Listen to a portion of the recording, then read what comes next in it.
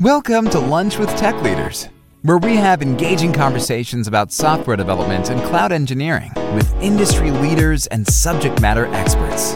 These episodes are created by the Great Lakes Tech Leaders, an online community of technology practitioners. Please come join the conversation by visiting gltl.rbn.ai. Again, that's gltl.rbn.ai. Now strap in, because we're deploying to production in 3, 2, 1. So, hey, good afternoon, everybody, and welcome to Great Lakes Tech Leadership Discussion. For this week, looks like the topic is security suites, which is a huge topic in and of itself. We'll just kind of skip through introductions because I think all of us have been on previous discussions before. Because we don't have a whole lot of time to talk about such a massive topic. So I think it was requested by Kyle. So I wasn't sure if you wanted to go through security related options in AWS or other cloud platforms, or talk about things from a more general perspective. I'll kick things over to you to kick things off. Yeah, thank you. I thought it was a fairly broad topic that I'm hoping we don't have any issue filling 30 minutes with. Whether it's outside of AWS in terms of third-party offerings or just within AWS. I was looking today, and just with the security, identity, and compliance services, they have 28 of them. So quite a large number there, and I think really just trying to gauge people's input on, are there certain ones they feel are core that are always used, or some, kind of ad hoc, or, where do we see people using things, namely in the platform or outside in some sort of like a seam, and just kind of, take it from there. Yeah, excellent. Definitely a great choice there. And I can definitely speak to things more on the AWS side. Because just like you said, there are a ton of options, security related options. So much so that it is very overwhelming. The way that I like to think of it to help it make sense for me is I kind of sort things into categories or tiers. So at the first level, there are things that are more foundational, fundamental, things that are like resources that are building blocks to be able to bake in good security into the infrastructure that you're building. So things like IAM roles, security groups, NACLs, things of that nature. And then at the next tier would be AWS services that are that provide options for enhancing security along different lines. Things like KMS and ACM for certificates and encryption, two-system encryption, organizations and SSO to aid in multi-account governance, things of that nature. And then at the top level tier would be those services that kind of stitch together the other services from the previous level, things like Security Hub, which will kind of bring together services like guard duty and inspector and config, and can give you like a one or a single panel or a single pane of glass view into what's going on in your environment from a security perspective. And then also like Trusted Advisor, so which gives best practice recommendations and can help you detect any gaps. Like those three categories are the ones that it helps for me to kind of sort them like that. I don't know if that also resonates with you guys, but I find that there's a lot that's more situational, but definitely the foundational building blocks like security groups and IAM roles are ubiquitous. Like we use them day in and day out. Yeah, I think that's a great way of kind of breaking them down. I think, you do need your core components first and understanding those before you can really leverage the other tools. If you're just a start using guard duty first, you're going to get a ton of different messages saying, you got security groups open to the world, or, misconfigured IAM roles. Right. Yeah. That's you turning those on first, like you said, would just give you an onslaught of messages. But yeah, some of the ones that I found the most useful, like I was saying before, those foundational ones. But once you get to a point where you have your environment set, at least the core components, having Trusted Advisor, I found actually has been quite useful in detecting any gaps. So, and Trusted Advisor you can use along multiple lines than just security. I mean, you can also look at things from a cost optimization perspective or from a performance perspective. But I really like that with Trusted Advisor, you can it'll scan through your whole environment, and if you have hundreds of security groups, and you just have, there's that one that's hiding in there that's got everything open to the entire world, it'll flag that and say, hey, did you mean to do this? Like, is this is something that's probably not a good idea for the most part. But yeah, like what types of services have you found, Kyle, that you tend to use more often, that are that you find the most useful? Yeah, I think, like you mentioned, some of them are just, by default. Outside of those, I think there's some interesting ones when you get into like control tower organizations, what you can do there on, multiple, different OUs or types of accounts is very powerful. Using config to have guardrails in place, centralizing, the security feedback through Security Hub is also very useful. I think CloudTrail is also one that is maybe often overlooked, but maybe the most important when you do need it. And then again, trying to centralize these and have them be in a place that that you do get that single pane of glass, so you're not hopping around per account trying to correlate results in different areas. I think those are some of the ones that I've used the most. I think more recently, AMS, even Cloud HSM to some degree, are services that we've been leveraging more and more of. Yeah, I wholeheartely agree. And you bring up a good point with control tower and organizations too, because what we're seeing more and more is that there are a lot of the organizations we're working with and helping to build infrastructure with are going more into the multi-account strategy, even for things just as simple as separating environments. So like having your pre-prod and prod separated from your dev and test environments. So having that level of centralized control and that extra safety for ensuring that those environments are separated, and that only like setting who can control or who can manage what resources and what account is pretty important.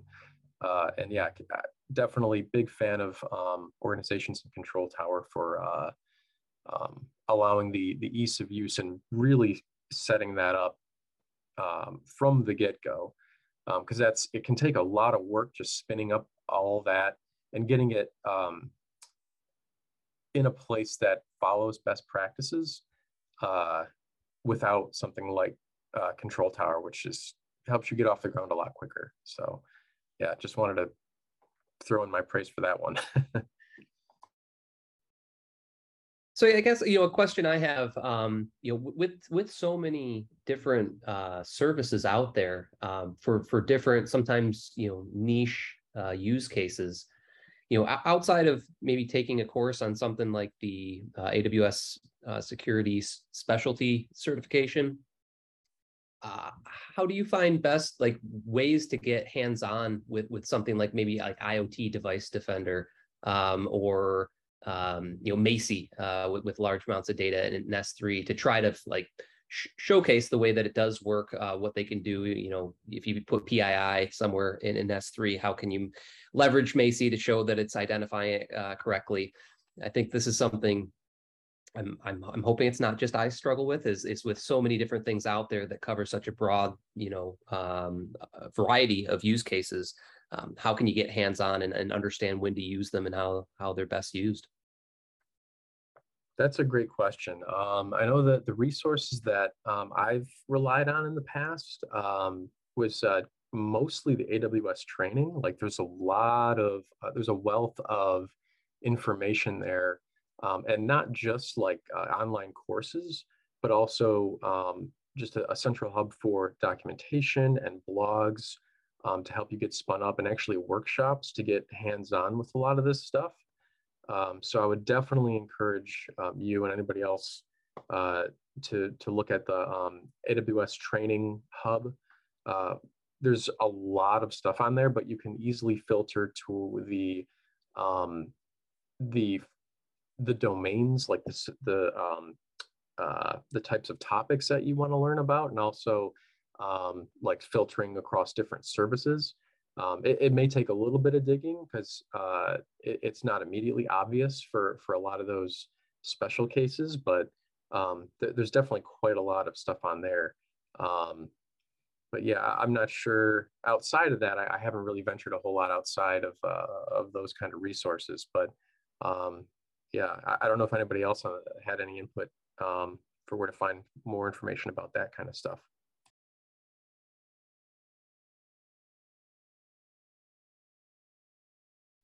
Oh, it sounds like that, but Yeah, I was going to say one of the challenges I think that I've run into in the past has just been, with those specific use cases. I like to take the mentality that security is everyone's job. You don't just throw everything off to the cybersecurity team, expect them to know cloud to device to coding, different languages, frameworks. You really want to build that mentality that everyone's involved. But for an edge case that you may have a device that is on AWS IoT and you want to use IoT Defender, what's best to have a real world use case that someone can get hands on to see, is this something that we should be leveraging or not? I think with some of the broader services, it's fairly straightforward. So something like WAF, like yes, and it's fairly easy to get a POC set up to showcase how it would work. Some of the other ones are a bit more difficult than that. Even with something like Macy, if you have petabytes in S3, maybe it's cost prohibitive to use. So, just I guess assessing the different services out there and finding means to approach ones that maybe aren't as common. Right. Yeah, that's a good point. Because yeah, I mean, and just trying to like, not even just from a cost prohibitive perspective, but trying to test out a Macy with just a wealth of test data, like generating that test data or filling those buckets could be extremely time intensive as well, right? If you're filling up that amount of data in your buckets. So yeah, that's a good question, and that's something that I'd have to dig a little bit to really look into for some of those the more niche ones like Macy and IoT Defender. Like you said, like my gut instinct would go to like pour over AWS documentation and some of the training materials that they provide. But yeah, I'm sure that there are some workshops out there that would allow you some hands-on stuff too.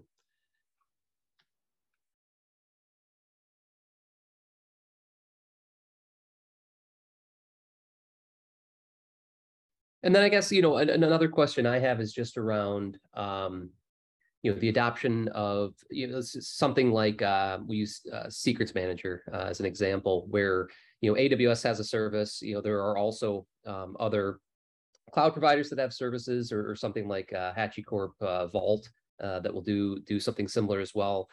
Do you find majority of the time that just using the native AWS offerings is the way to go, or are the clients you're working with using other solutions and integrating them? Is there a preference? Yeah, so it's kind of a mix of both, actually. So a lot of times when you use a lot of native offerings, you have that the built-in like you don't have to worry about integration as much because everything understands how to communicate to each other. Like if you're using Secrets Manager, like you said, I mean, you can easily retrieve Secrets Manager secrets using something like Bodo, or just configuring other resources to be able to pull from that really, really easily. There are cases though where we work with clients that prefer to use some third-party solutions as well. And sometimes even there are restrictions too. Like for one of the clients that I'm working with currently, they have a very hard restriction on using two different vendors for network security. So they're using AWS for quite a lot, but they're also using Palo Alto, for example, to help to manage their some of their other like networking needs. So you have kind of like a mix of both. And I will say that like using a mix of both like that, you do run into some issues like going against the grain in some cases, but there are some solutions that work really beautifully with it.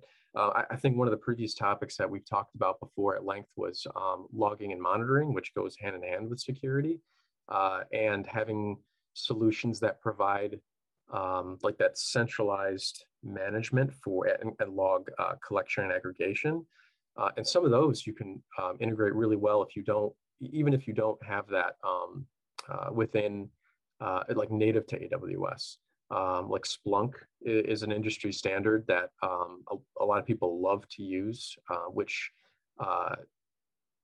yeah, we've had a lot of previous discussions about that, and you know, the OpenSearch, Elk Stack, that type of thing. But yeah, definitely I'd say like if there's no strong preference from the client, my like the first recommendation for me would be just go with what AWS provides, because they do offer so much that there's not really a like any gaps that you need to worry about in the general case.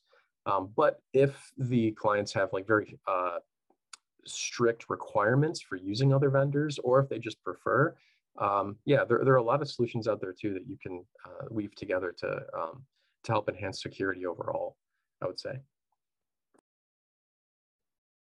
I appreciate that. I think that makes sense. But one of the things you said earlier got me thinking, you know, again, I think, yeah, Trusted Advisor is a phenomenal tool. And I was just looking into it, and it got me thinking around one, I don't know if you can call it a service, but wasn't listed on AWS's security things, but the well-architected review, and how there's a whole pillar within that for security. Is that something, you know, have you run through those before? Do you find that it ties in evenly with you know, some of the services they have at play? Yes, absolutely. So like you were saying, the well-architected framework, you can use that as just guidelines for building building a strong infrastructure architecture. And one of the pillars, like you're saying, security is a very like major component for just to have good architecture. And they definitely try to make it easy to follow the well-architected guidelines. So we've worked with clients before as well on just going through, because I think, and originally it was even just like a list, like a questionnaire that you could run through with the clients as like an AWS partner, and say like, okay, well, what are the types of things that, like, what does your architecture look like today?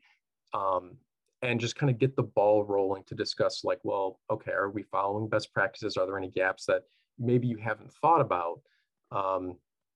And really get the client thinking, you know, just having that security mindset from the get-go, like you're saying, that you said before. Like everybody needs to have that security mindset, like building it from the ground up rather than just offloading it to a separate team. That was one of the main goals originally of the well-architected framework, program. And yeah, I think that a lot of the services help to, um, I guess enforce is not the right word, but just to guide people in that direction, like, um, to give you an example, right? You could have an RDS instance, plop it into a public AZ, uh, leave it open to the world, right, and put sensitive data in there. It's kind of it was kind of makes it hard for you to do that. It doesn't make it easy, but you could if you really wanted to. But there are other things too that people don't necessarily think about that can kind of they can get tripped up on. Like you could, one of the things I've seen before is somebody just creating an S3 bucket and just leaving it public and putting sensitive data in there without thinking, without actually tailoring the bucket policy to their needs. So yeah, like there's a lot of things that I think the well-architected framework following that is like a general guideline is really, really good, good practice. And the various services help you to achieve that, I would say, in the general sense. And I guess maybe one last question from my side. When working with clients, do you tend, some of my experience in the past has been that maybe more traditional cybersecurity engineers, are not as up to speed with cloud offerings or even just how workloads run there. It's very much almost like an IS standpoint. And so when looking and working with cybersecurity teams to protect things that may be, more SaaS, PaaS, or serverless, do you find that to be challenging, or are there any barriers there, or is that hopefully getting better? Well, I would hope so. Yeah, from what I've seen, it's definitely getting better. It's a lot of times people will get tripped up on the terminology. Like there are some equivalents, I would say, between like some of the classic traditional, what you would call as like traditional security elements that are provided in AWS just under a different name or with slightly different functionality. And so once you get people up to speed, that it just gets faster and faster for them to be able to learn and to excel within the AWS cloud platform. I would think I might be putting a couple of the others on the spot here, but I know Phil and Will have joined us. I know you guys have a background sort of like on the sysops networking side, like jumping into AWS as opposed to like having the traditional like non-cloud platform experience. Like, were there some pitfalls, places that you got tripped up when learning about AWS networking and security, like at that level? I would say for me, definitely there were several areas. So used to, I guess, in a way, like having firewall. Rarely ever are there rules made at the routers other than specific niches here, or more all-encompassing niches here and there, but rarely ever do we make anything there. So kind of like we did the rules at the firewall, the front end. We did the maybe rules on the server end. So having the in-between